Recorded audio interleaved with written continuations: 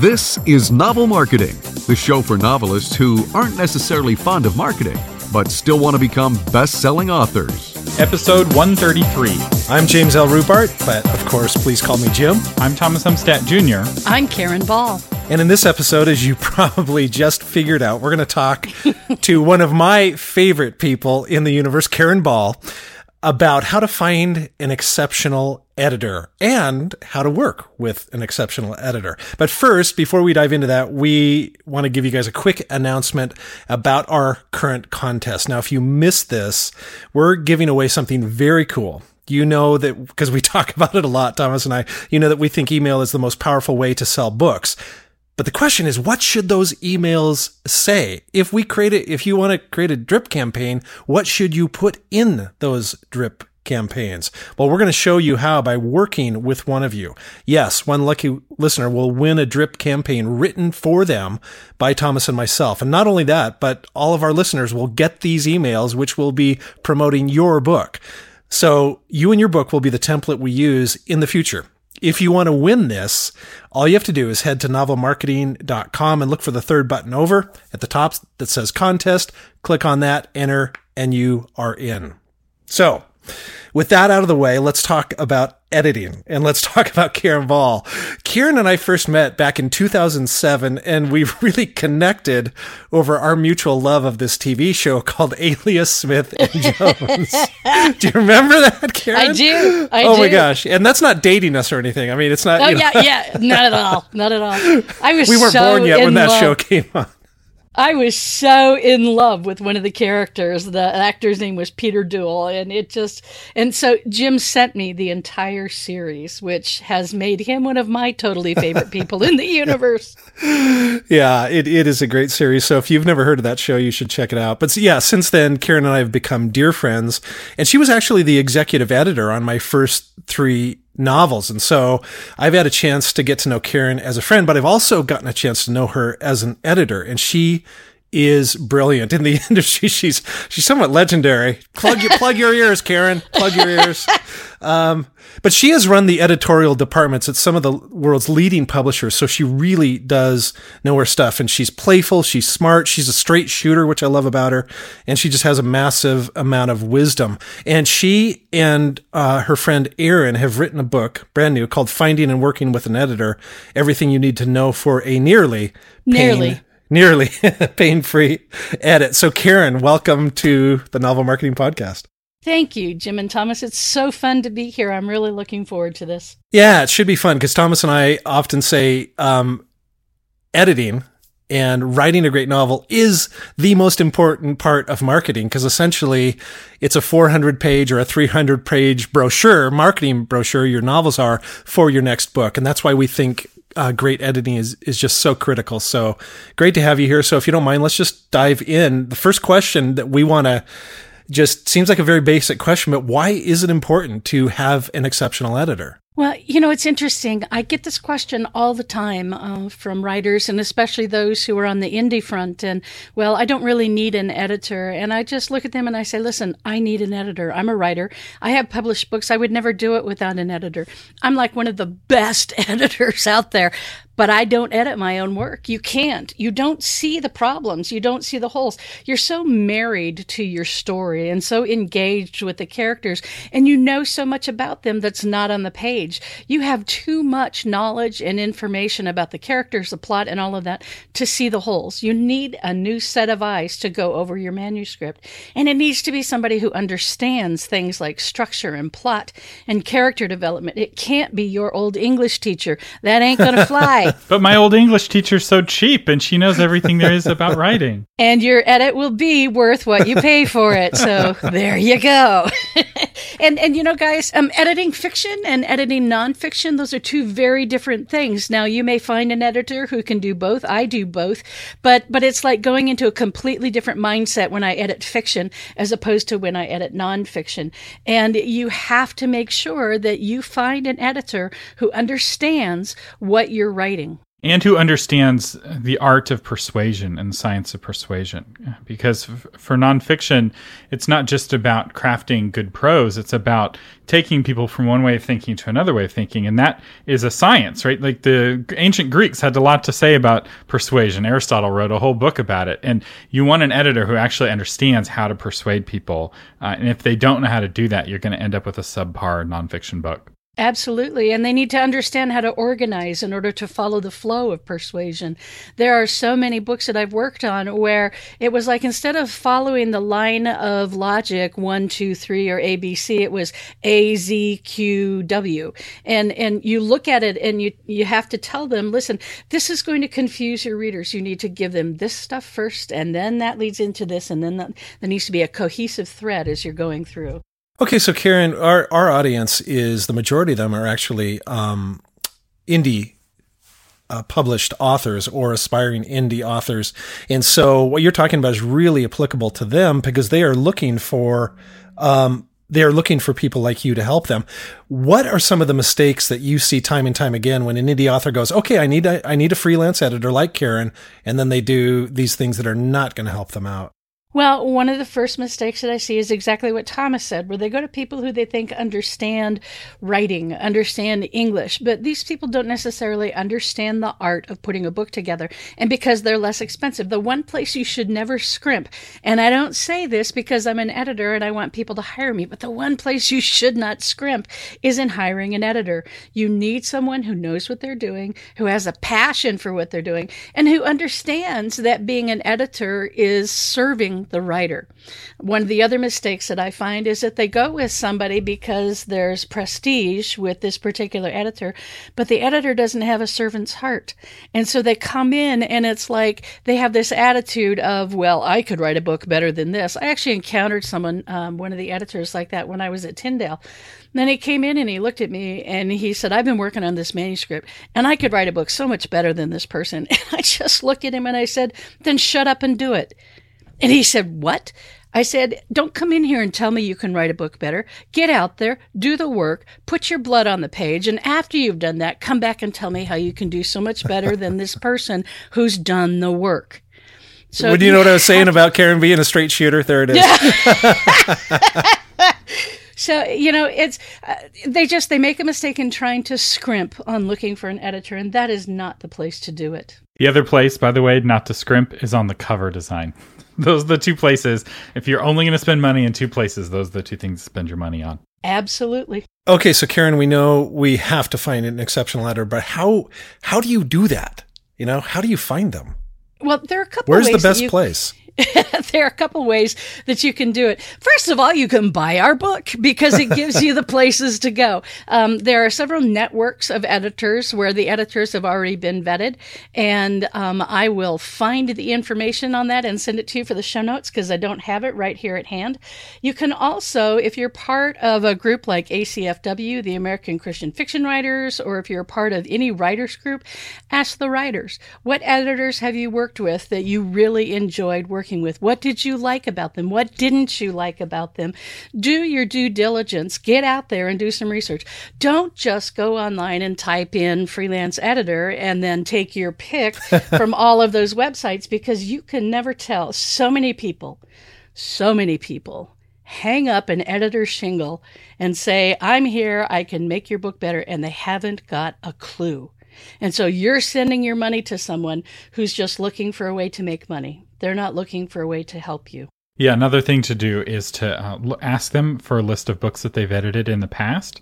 And then, so many authors skip this step, reach out to the authors of those books and ask them if they had a good experience. Because in my experience, people either love or hate their editors. People are almost never ambivalent about their editors. So like the guy who edited my book, Courtship in Crisis, actually had a team of editors, and I recommend them all the time. Like one of them reached out to me a couple days ago and was like, hey, can you write a blurb for my website? I wrote him a blurb that moment. I dropped everything I was doing and wrote him a blurb because I'm like, this guy totally transformed my book. And I was very happy to do that. Whereas other people have editors and that just the thought of that editor like triggers the post-traumatic stress event in their life, and like they can't speak for 5 minutes. It's like so traumatic, and you don't want that kind of editor, even if they edited a very successful book. It's so funny. I have people who will come and sit down to have a conversation with me, and it starts out nice and calm. So I had this editor, and she or he did this thing that drove me crazy, and I don't understand what they thought they were doing. And the next thing I know, they're going off on this rampage, and I'm thinking, well, had you ever worked with them before? And they're like, no. Did you check with other clients that they'd worked with? No.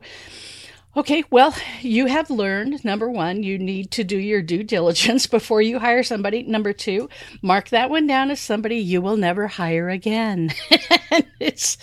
And understand too that a lot of it is about a personality mesh. That editor that drove you nuts, another client may absolutely love. Sometimes you just don't work well together. That's just a fact of life. And so you can speak your piece, but be careful. It's a small industry. Be careful you don't trash somebody with your emotions rather than simply saying the facts. I didn't feel that this editor really understood my book and the message of my book and what I was trying to do. That kind of thing is perfectly fine. You have every right to say that, but you don't have a right to say, this guy came in and just tried to take over my book and acted like he thought I was an idiot. Yeah, it's such a good point, Karen. I just want to emphasize what you said, and that is sometimes it can simply be personality. You get an editor that's extremely analytical, working with an author who is extremely expressive. That's toxic styles, and it's just not going to work. And they might work wonderfully for somebody else, but not for you. So it seems like a lot of work to go to before you find the editor. It's worth the work. I've only had that happen once, and that's because I'm all about the relationship. I'm about serving the author, and I'm, Steve Lobby, when I was working with him as an agent, he would say to me, Karen, I'm not puppies and kittens. You are 100% puppies and kittens. I just am. I love writing. I love words. I love writers. And so I come in, and it's about being their advocate and their champion and all those kinds of things. I had one person, a man that I was working with, and he finally said to me, I really don't need you to email me encouragement. Just give me the facts. Let me rewrite my manuscript. Do your job, and we'll be fine. All right. So we talked about how to find an editor. Now I'd like to talk about how to get the most out of that editor. But first we need to talk about one of our featured patrons. So people back us on patreon.com, and we like to feature one of those patrons each week. So Jim, tell us about today's featured patron. So today's featured patron is, the book is by C.L.R. Peterson, and the name of the book is, help me out with the pronunciation here, Thomas, Lucia's Renaissance? Mm-hmm. Okay. So let us just give you a quick description of this book to whet your appetite. Heresy is fatal in late Renaissance Italy, so only a suicidal zealot would so much as whisper the name of Martin Luther. But after Luther's ideas ignite a young girl's faith, she must choose, abandon her beliefs, or risk her life in the turbulent world of late 16th century Italy. Okay, so Amazing. You can find a link to this. Yeah, that sounds really good. And you can find a link to this book in the show notes and on novelmarketing.com. So thank you to C.L.R. Peterson for supporting us, and we encourage you to check out the book. All right. So Karen, what advice do you have for authors who are working with the editor? How do they get the most out of that edit? Once you find an editor that you hire and you're ready to work with, I always encourage that the best first step is to have a conversation. If you haven't done that already in the vetting process, have a conversation with them about who you are, how you work, about your style, about what you want from them. Lay down the parameters. Remember, the editor is working for you. It's not about being arrogant, but it's simply about saying, this is for me as a writer. This is what will work best for me. If you tell them whether you want them to actually write in the text of your book to suggest ways to reword things, or if you'd rather they did it all in comments or in a footnote so that it's not in the body text. So you need to outline for the editor what they need to do in order to work best with you. Now, obviously, they may say to you, well, I find that writing suggestions in the text works better, but you have every right to say to them, I understand that, but really for me, you're going to need to do this. Because when you have that conversation and when you lay everything out for them, you may discover that it's not going to be the best working relationship. And at that point, you can both walk away with no hard feelings. But if it's still going to work out well, what you have done is you have given the editor parameters, which actually gives them a great deal of freedom. They can work without being worrisome. And we all worry, editors all worry, when we send our edits back to the authors that they're going to have a meltdown, that they're going to decide they hate us, that we're going to get death threats. We're tense and worried about it as well because we want to make sure that we work with authors the best way. Something else that you can do is you ask them to do the edit that they do on the first chapter and to send it to you. And you can go through it. I do this with every single book I edit. I edit the first chapter and I send it to the author and I say, this is the way that I normally edit. Let me know if anything bothers you, if there's anything you want me to do different, because I want the edit process to be as enjoyable as possible. Now, you notice I didn't just say I want it to be enjoyable because I'm not an idiot. Even though I work in fiction, I'm not an idiot. So I know that it's hard to be edited, but I want it to be as pain-free as possible. So, Karen, here's a question I've been curious about, and I've never asked any of my editors this for their opinion. But do you think it's important for an editor to be in love with a particular genre? In other words, if you're doing romance, do you want an editor that loves romance? Or if you're doing Amish, do they have to love Amish? How important is that for them to like the genre that you're working in? Well, there's a difference between liking and loving. I think that it's important for them to have respect for the genre. You don't want to work with an editor who thinks that romance writing is stupid, but they need to have respect for the genre and an understanding of the genre. Now, it's an added bonus if they love the genre, but that's not a necessity. It's great when you work with somebody who has a passion for the genre that you're working on, but more than anything else, you want them to have a passion for your story, for the structure of your story, for your character development. So they have to understand the requirements of each genre, and there are different requirements for the different genres, so that they can edit knowledgeably. But no, I don't think they have to be in love with it. You have these folks that are maybe being edited for the first time. They're going to indie for the first time. Are there some common mistakes that you see authors make again and again and again that you would love to just say, okay, these 5 things, guys, don't do this. It'll make life easier for you. Yeah. So what I do is I make a list for my writers. If I do a macro or substantive edit, which is the overview edit where you pinpoint weaknesses, in there I will say, okay, these are the main things that you need to watch out for. These are the phrases you need to watch out for. My editor, Julie Schwartzberg, who has edited you as well, Jim, she sent me a list of words that I use too much. And I realized if people really nodded, grinned, laughed, and smiled as much as I had my characters doing those things, they'd be bobbleheads in the back of a car. So, that's one of the things that's one of the ways that editors can serve a writer is to just make a list for them. These are the things that you need to watch for. And it's been great because what I find is that, my authors, if I work with them on subsequent books, I'll send one gal, I'm sorry, my husband is texting me and that distracted me. A gal sent me a manuscript and I went through it and I sent her revision letter and she sent me an email back and she goes, you didn't say anything about show versus tell. I finally accomplished beating show versus tell. So, it's as much fun for the writer as it is for the editor when you have a good relationship. Okay, speaking of good relationship, how can an author become their editor's favorite client? Well, it's really not as hard as you may think. It's that they have a teachable heart, that they go into this understanding that what they're hiring this person to do is to point out their weaknesses. Okay. Oh, wow. Yeah. That's no fun when somebody points out your weaknesses. And they need to go into it with an understanding that the editor isn't saying you're wrong or you're stupid or you're a hack. What they're saying is these are the areas where you need to do some work. They are partnering with you in this. They're not criticizing you. They are simply coming in and trying to draw the best writing possible out of you. So go into it with a teachable heart. Be willing to listen to what they say. Now, okay, if you need to vent, if you need to scream and beat your head, give yourself like an hour to do that. Just cut loose. Don't do any of that with the editor. Just give yourself the freedom to do that in your prayer closet or wherever you need to do it. Vent, get it out of your system. Talk to someone. Tell them how upset you are because someone just told you that your baby was ugly.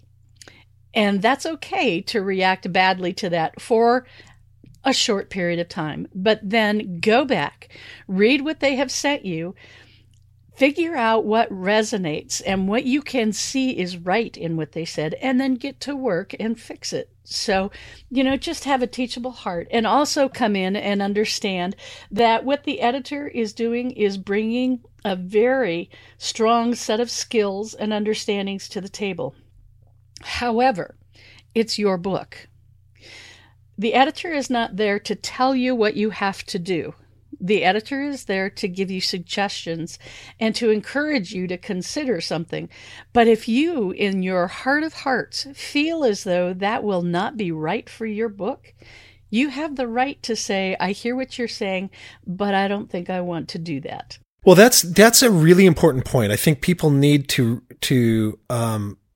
dwell on what you said there for a minute, because I remember with you, Karen, I remember with Julie Schwarzberg, and my other editors have all said, Jim, these are just ideas. I think this would work and work, but ultimately it's your book. And I was like, really?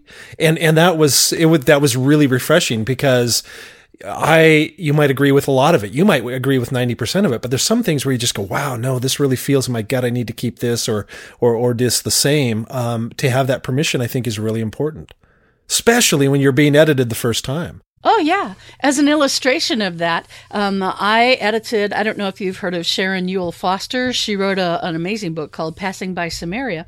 And I acquired that book at Multnomah. And I think it was Multnomah. Anyway, I acquired that book at one of the publishers. And when I acquired it based on the strength of a chapter that I saw at a writer's conference. It just had this amazing lyrical tone to it. She came in and handed it to me and said, I've written you a romance. And I started reading it and I said, romance? This is To Kill a Mockingbird.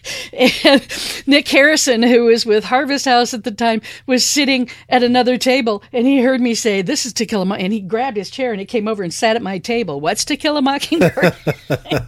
But when I got that full manuscript, I had this falling sensation in the gut, because it wasn't like anything I'd ever worked on before. And it went against everything that I felt made strong fiction. And so I thought, I've made this terrible mistake.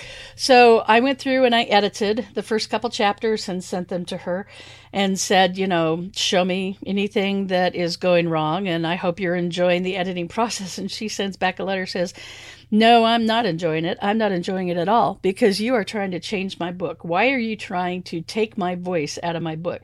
That was a really hard pill for me to swallow, because everyone else that I'd ever worked with told me what a genius I was.